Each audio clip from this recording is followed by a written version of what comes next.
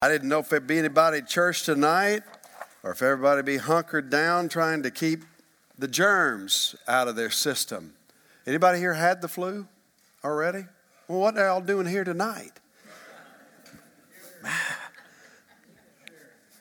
I'm telling you, people are dropping like flies with it.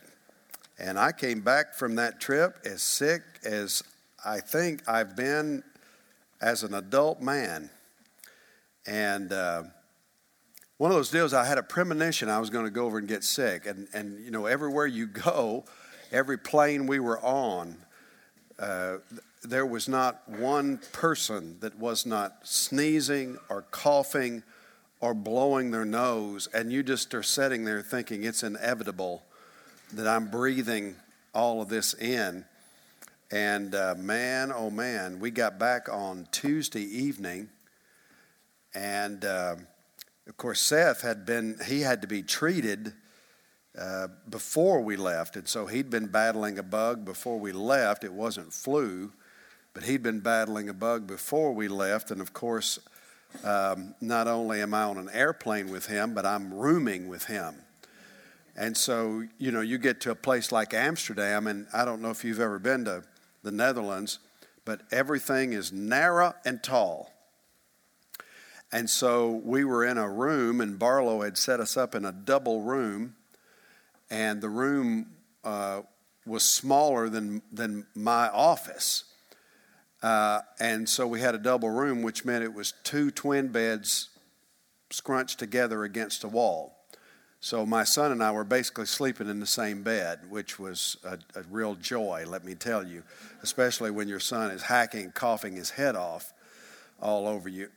So anyway, we got back Tuesday evening, and I mean Wednesday, it was Katie bar the door. And I'm telling you, I praise God, because if what I experienced on Wednesday had happened 24 hours earlier, it would have been the worst day of my life on airplanes for, 36 straight hours. And so I'm very grateful and still in the process of wheezing and coughing. But the other stuff, thankfully, has flown the coop. And so we're very grateful. I hope you stay well if you've not been sick. And I'm giving a bunch of fist pumps. I'm not shaking hands. I'm bumping fists, all right? So if you extend your hand this way, I'm liable to slap it out of the way. But I'll do it in Christian love. We're in Genesis chapter 6 for a few minutes tonight. At the end of our time together, we get the great privilege of ordaining a new deacon at Hillcrest, and so we're going to do that. Shannon Phillips is here tonight. Shannon, would you raise your hand? And his wife, Raina, is right here. She's the pretty one. And would you all put your hands together for Shannon and Raina Phillips? Newest addition to our deacon families, and we're going to take just a few minutes tonight. Our ordained men are here, and many of them, and we're going to lay hands on them and pray for them and initiate them into our deacon ministry, as well as recognize a couple of new deacon emeritus tonight, which a deacon emeritus is a deacon that's like old and been around a long time. Amen. And they've earned it. And so we're going to recognize two of our guys that you'll obviously know, and we'll get to that here in just a few minutes. And so somebody make sure that I'm finished preaching by 7:15, okay? If I'm not done by 7:15, Bob, you can go get a tomato from Floyd and just kind of fire it up here at the stage, all right? Everybody ready to get in the Word this evening? Say amen. Amen. Hey, by the way, if you haven't heard, you should know, we finished the year last year really strong. Amen. Did y'all see that? Did we get that word communicated? And I don't have those figures in front of me. It was somewhere around a couple of 100,000 over our revenue budget. Hillcrest does this every year. I'm on life support, sucking wind, for the last 3 weeks of the year, and then everybody starts writing checks or sending it electronically or all that, and we always end up way over where we need, which is really great. So thank you for your faithfulness and for your goodness and continued blessing that you are to our church. Genesis chapter 6. Last week, as I said, we got back to Pensacola. One of the things about traveling is this year we tried to travel really light. Namely, we went on a 10-day trip to Western and Southern Europe, attempting to do it with a carry-on bag and a backpack. So we weren't going to check any bags, which worked until we got to Europe and found that their carry-on requirements are a whole lot more stringent than ours. It's got to be like a briefcase to carry it on. So we ended up having to check it. But I always carry a backpack. You can always get on the plane with a backpack. And I never go anywhere without my backpack because that's where all my survival kit essentials are. I always pack a change of clothes just in case they lose my luggage. I got clean underwear in there. Somebody say amen. I keep a toothbrush, toothpaste in there. Some essential toiletry items are in there. Usually have a snack bag in there just in case.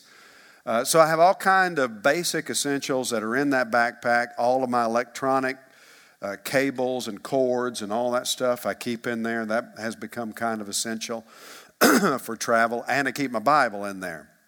Usually a small portable type Bible that I can travel with.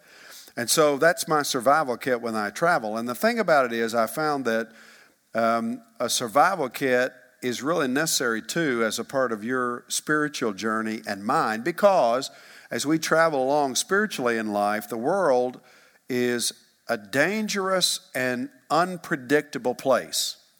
And you never know what's going to happen. So you better make sure that you have packed your survival kit, your backpack, your spiritual backpack, with some spiritual reserves that are very important. And that's what we're going to talk about for a few minutes tonight from Genesis chapter 6. By the time we get to the 6th chapter of Genesis, what we find is radically different than what we've been studying for the last several weeks of 2017 in the Garden of Eden, which is this perfect, pristine, beautiful environment where, Adam and Eve are walking with God in the garden and they're having great fellowship in a world before sin enters the picture. But by the time we get to Genesis chapter 6, man, the world's gone mad. The world is totally out of control, with the exception of one man. The world has totally forgotten about God. It really is an ugly picture. And what a contrast, because when God did his work of creation, you got God creating on these creation days, and then the Bible says at the end of each day, God saw that it was what? Good. Over and over again. And God saw that it was good. And God saw that it was good. And then on the 6th creative day, God creates man. And God saw that it was very good. And so you have this beautiful picture of creation, and God is very pleased with what he's made. But now we get to a new phase in Genesis, and things are different. It's like a football team that in the course of a single year, and many of you have known sports teams like this, where a team won a championship one year, and then they had a bunch of players leave, and they fell to the bottom of the stats the very next year. And that's what's happened here in Genesis. The world has fallen from first to last. It's collapsed from something that God said was very good to something that is now virtually no good. Civilization has imploded, and God determines to take drastic action, and he's going to judge the entire world that at one time he had said was very good. Let's look at our text tonight, the first 8 verses of Genesis 6. When man began to multiply on the face of the land, and daughters were born to them, the sons of God saw that the daughters of men were attractive, and they took as their wives any they chose. And then the Lord said, My spirit shall not abide in man forever, for he is flesh. His days shall be 120 years. The Nephilim were on the earth in those days, and also afterward, when the sons of God came to the daughters of man, and they bore children to them. These were the mighty men who were of old, the men of renown. The Lord saw that the wickedness of man was great in the earth, and that every intention of the thoughts of his heart was only evil continually. And the Lord regretted that he had made man on the earth, and it grieved him to his heart.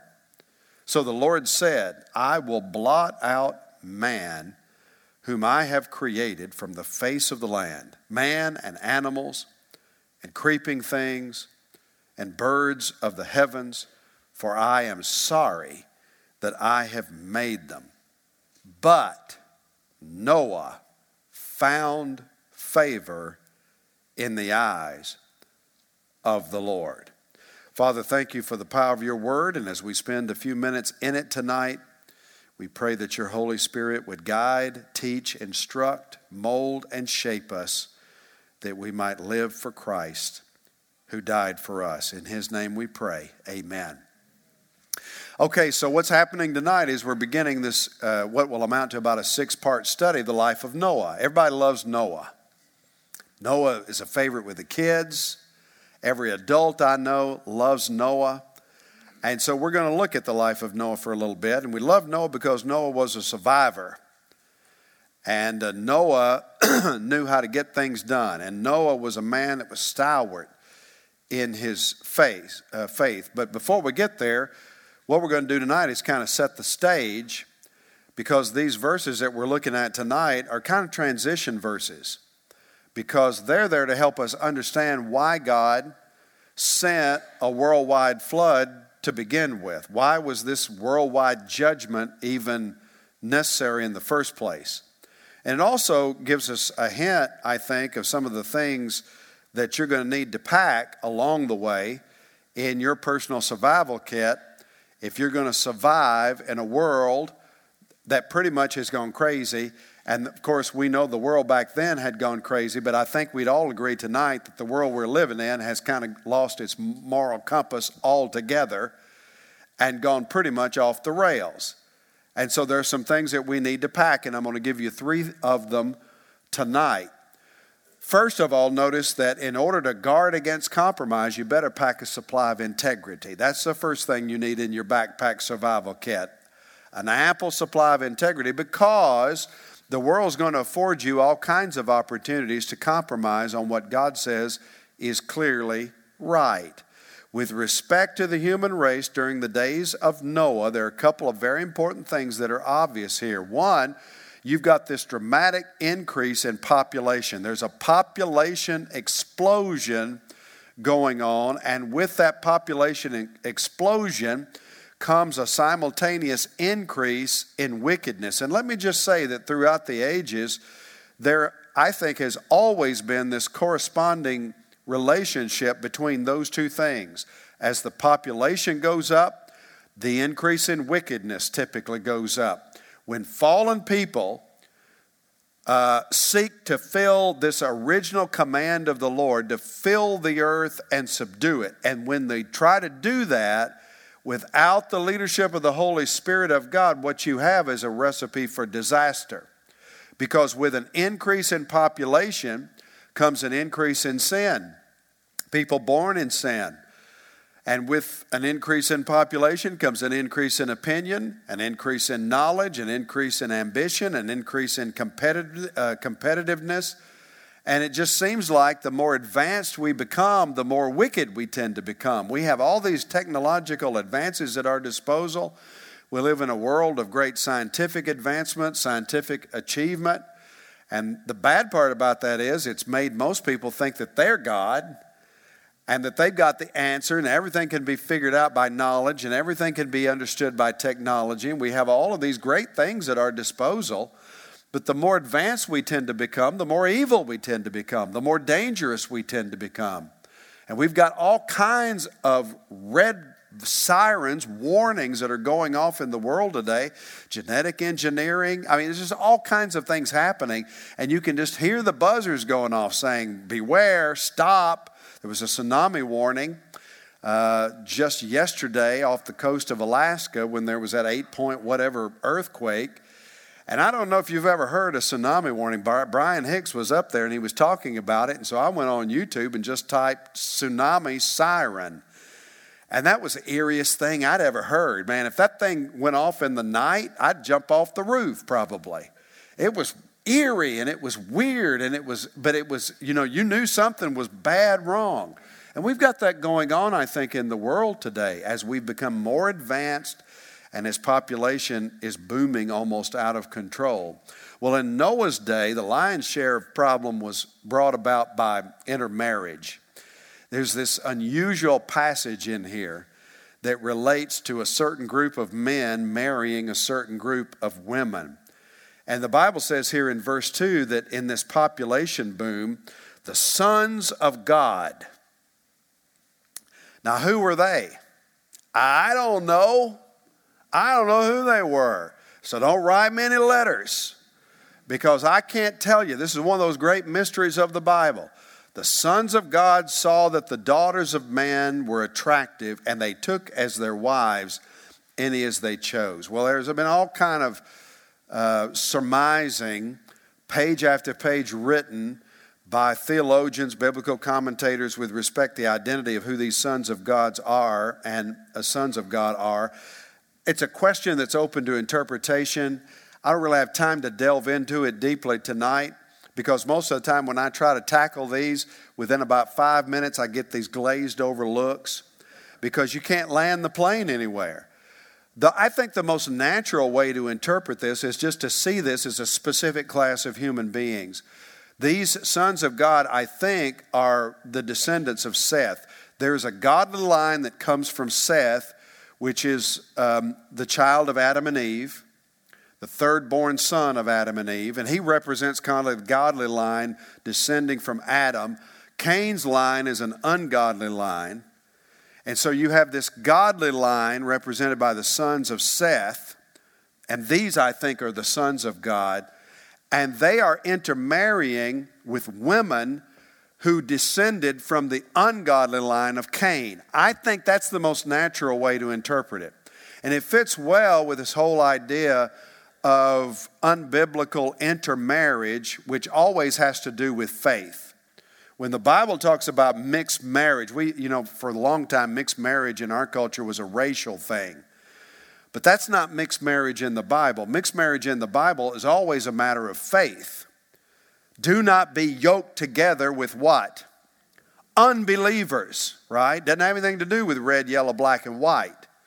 It has everything to do with what is the faith-based worldview of the person to whom you're intending to marry. If it's not a Christ-centered, gospel-centered, Bible-centered worldview, you have that worldview, you don't need to be marrying that person, period. And I think that this fits well with that kind of an understanding. And so you have a godly line intermarrying with an ungodly line. There are other interpreters that see these sons of man as some kind of angelic being. So you have a celestial being intermarrying with a natural being, producing this whole new class of people. That's harder for me to get my arms around, and so I'm going to leave that to you. See what I mean by the glazed over look? Many of you go, what is that? Well, you got to read the interpreters. But I think the natural way to read it is probably the best way to read it. And what's important there is that this brought about just a boom in the population of ungodliness. There's a corruption of the human race that results through temptation and compromise. And this is the thing, you got these godly guys marrying ungodly women, and in a word, that's compromise with a capital C. And that's what I think is the most important thing that you can take away from this passage of Scripture. Spiritual compromise is always destructive to a society. I remember the story about a New York family that wanted to get out of the city, and so they bought a ranch out west.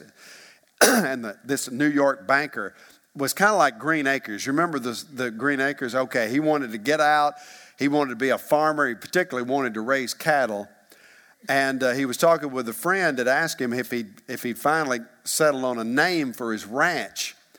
And the cattleman said, well, I wanted to call it the Bar J. And My wife wanted to call it the Susie Q, and one of my boys wanted to call it the Flying W, and the other son wanted to call it the Lazy Y, and we never could agree on what the name was going to be, so we just compromised. And we ended up calling the name of our ranch the Bar J Susie Q Flying W Lazy Y Ranch. And the guy asked him, well, how many cattle do you have? He said, well, I don't have any. And he said, well, what in the world happened? He said, well, when we tried to brand them, they all died. None of them survived the branding. And that's what happens a lot of times when you give in to compromise. And nothing's more corrupting to a follower of the Lord Jesus Christ than compromise. And nothing's more detrimental to healthy growth. And that's why you better be packing an ample supply of integrity in your spiritual backpack survival kit, because these people played fast and loose with the truth until God had pretty much been totally edged out of their culture. And we're not far from that in the United States of America. And it's even worse in other parts of the world where God's hardly given a nod at all. Verse 5 is one of the most telling verses in the Bible. The Lord saw that the wickedness of man was great in the earth, and watch this, that every intention of the thoughts of his heart was only evil continually. I want you to circle that phrase, only evil continually. The New International Version says the inclination of the thoughts of his heart, I love this, was only evil all the time. Can you imagine? Only evil all the time.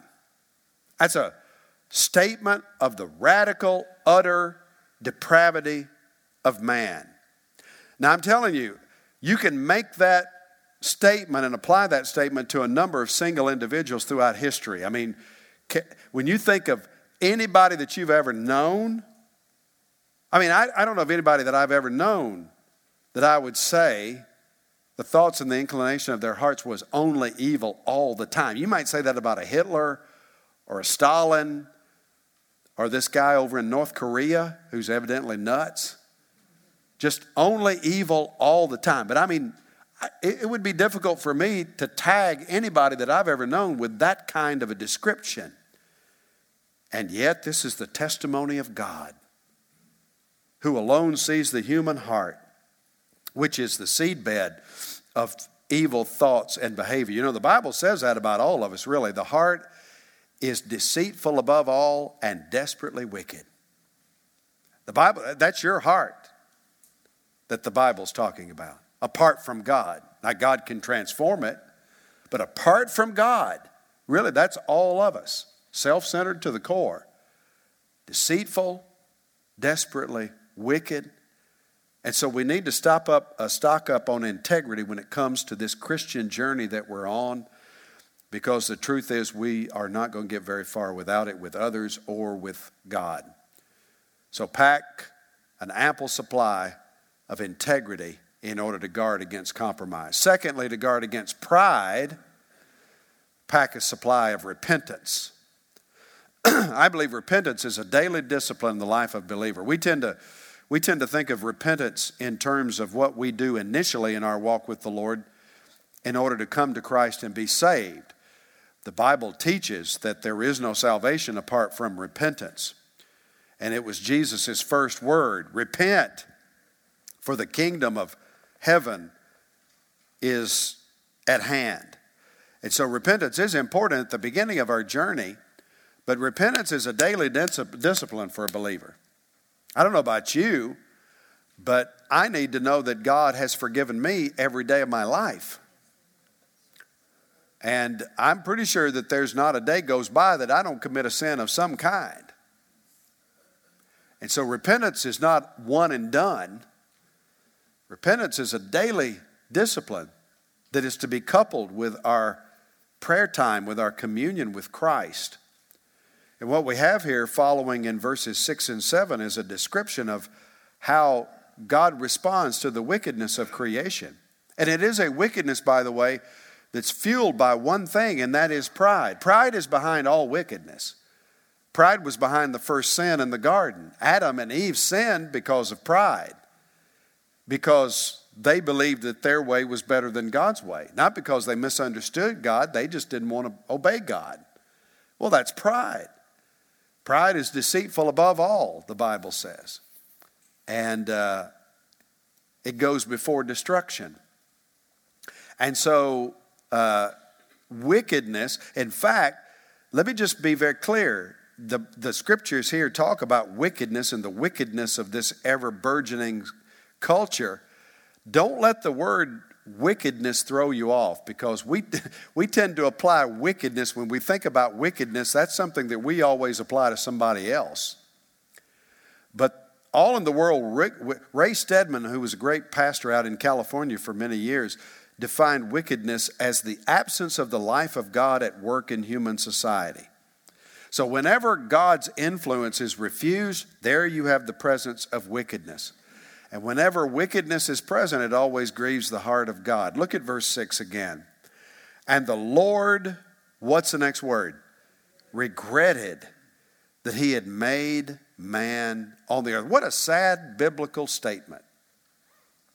The Lord regretted that he had made man on the earth, and it grieved him to its heart. Now, the one positive that you can take from that is that it is, when the Bible makes a statement that God was grieved in his heart, it's a statement, really, when you think about it, the positive way to twist it is that it's a statement of God's love for humanity. God was grieved because these were people that he loved. These were people that he created in his image. God didn't design his creation with this kind of rebellion in mind. And you don't grieve for those you don't love, right?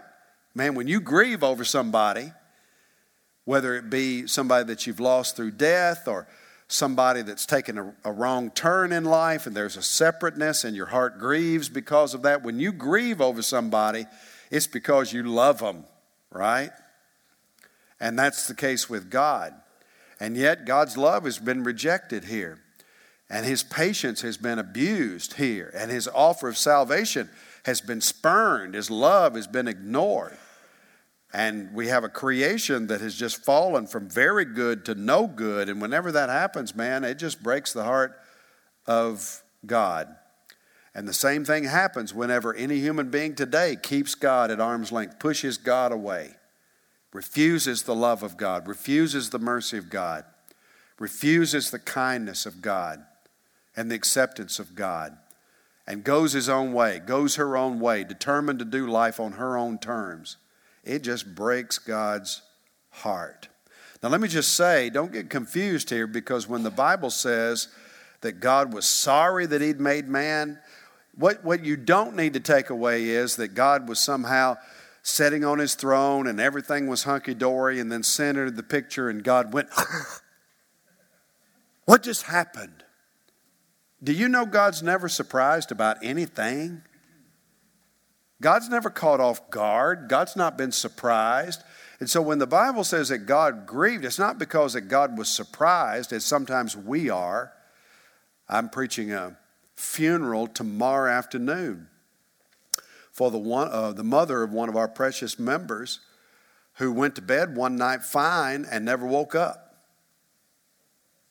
And they were all blown away by that.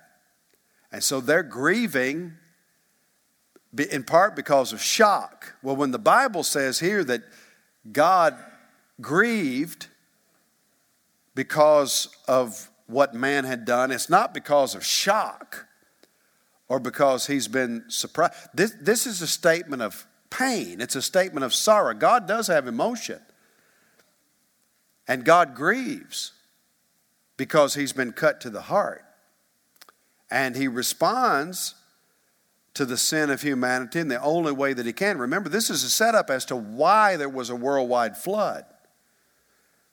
Because God has to respond to that rejection. He has to respond to that sin. He has to respond to that depravity in the only way that he can respond, because of his holiness. He makes a decision to judge the world. And that's the only decision he can make. Because God's not like us, man. He's holy. So one thing God cannot do is gloss over sin. He's not going to wink at it. He's not going to chuckle at it. He's not going to laugh at it. He's not going to make jokes about it like we so often do. Sometimes we do that even in church circles. Even of those, those things. We tend to categorize sin. Now there's some sins we don't joke about. But then there are some we do. Because we put them down on, we put them on the misdemeanor list. They're not felony. They're not felonious sin. They're a misdemeanor sin, a little white lie. Half truth. Well, he said this, and wasn't that a creative way to get out of that? So we laugh at it, chuckle at it. Well, God doesn't do that. God doesn't play those games. If it's sin, God has to judge it. Why? Holiness. Holiness. God plays those games with sin. He ain't holy. So this glorified, holy God that we love and know and serve must judge sin. And that's what happens here in verse 7. So the Lord said, I will blot out, which is not pleasant language.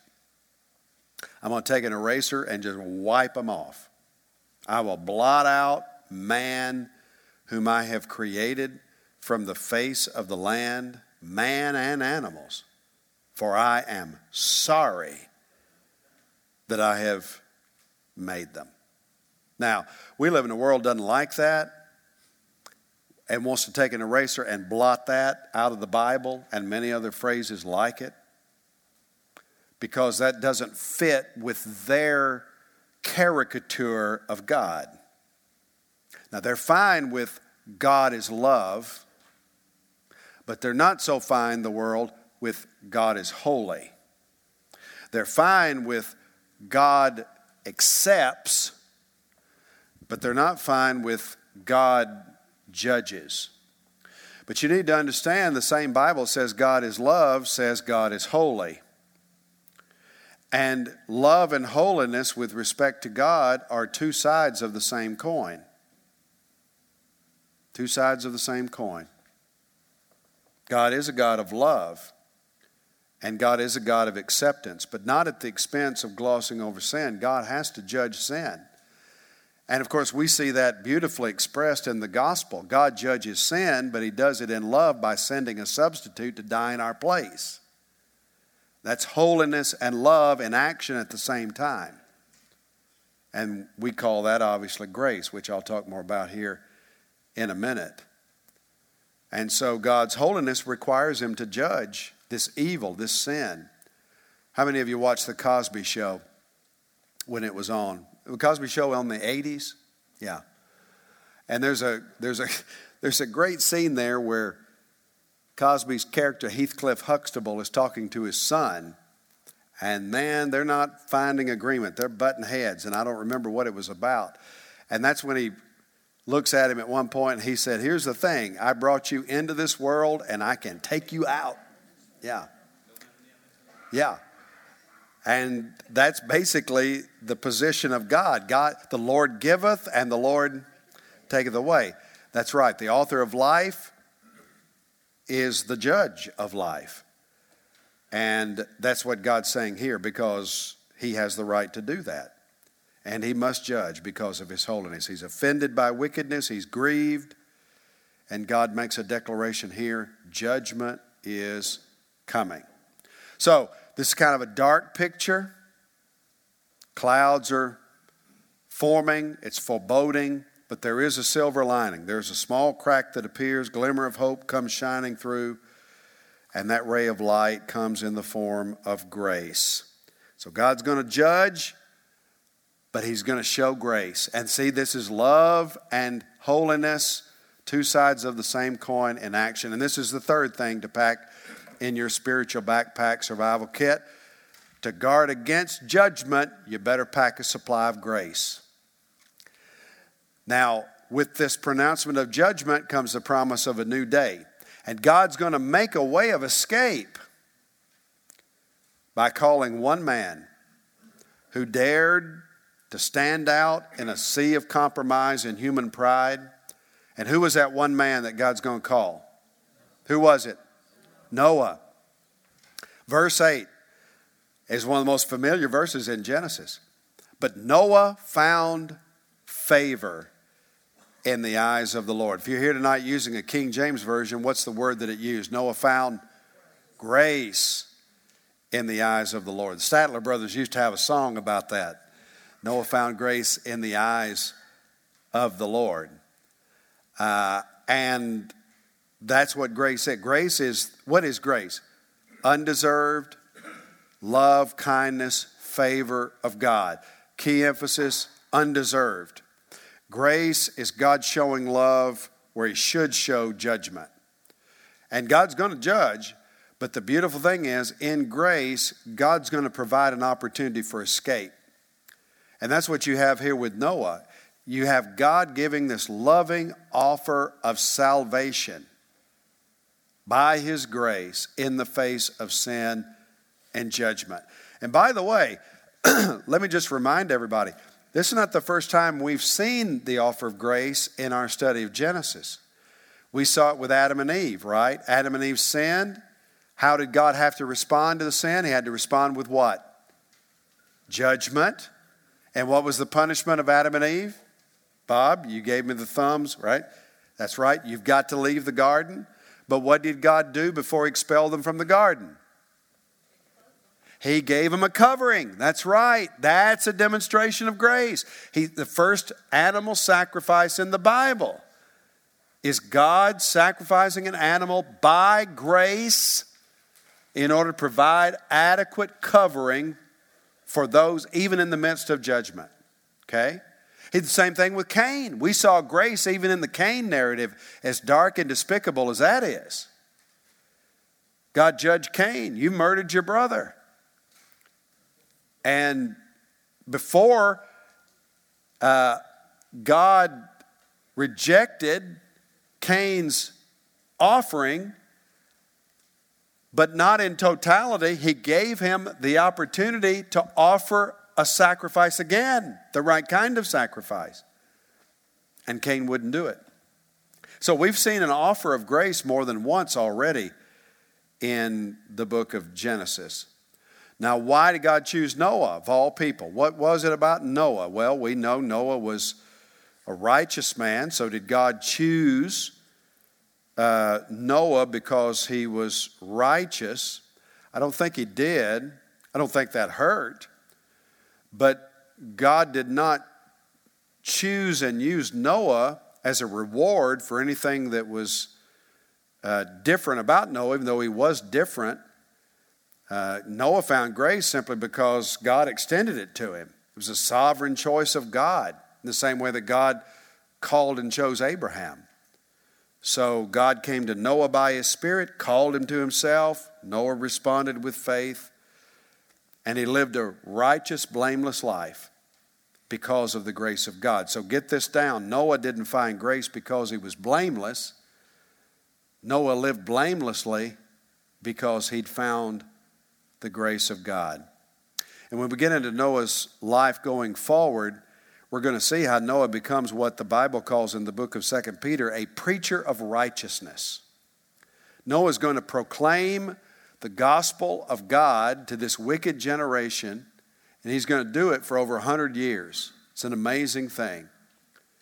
And he's going to preach, and he's going to preach, and he's going to continue to preach while he's building an ark. How long did it take Noah to build the ark?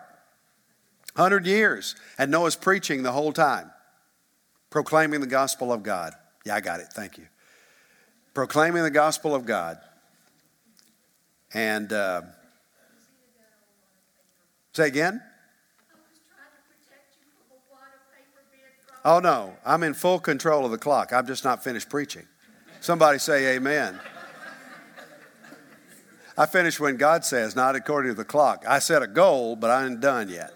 But I'm done. Having said all of that, it's no different today. Population's booming today. We have great advances today. And man still thinks he's God today.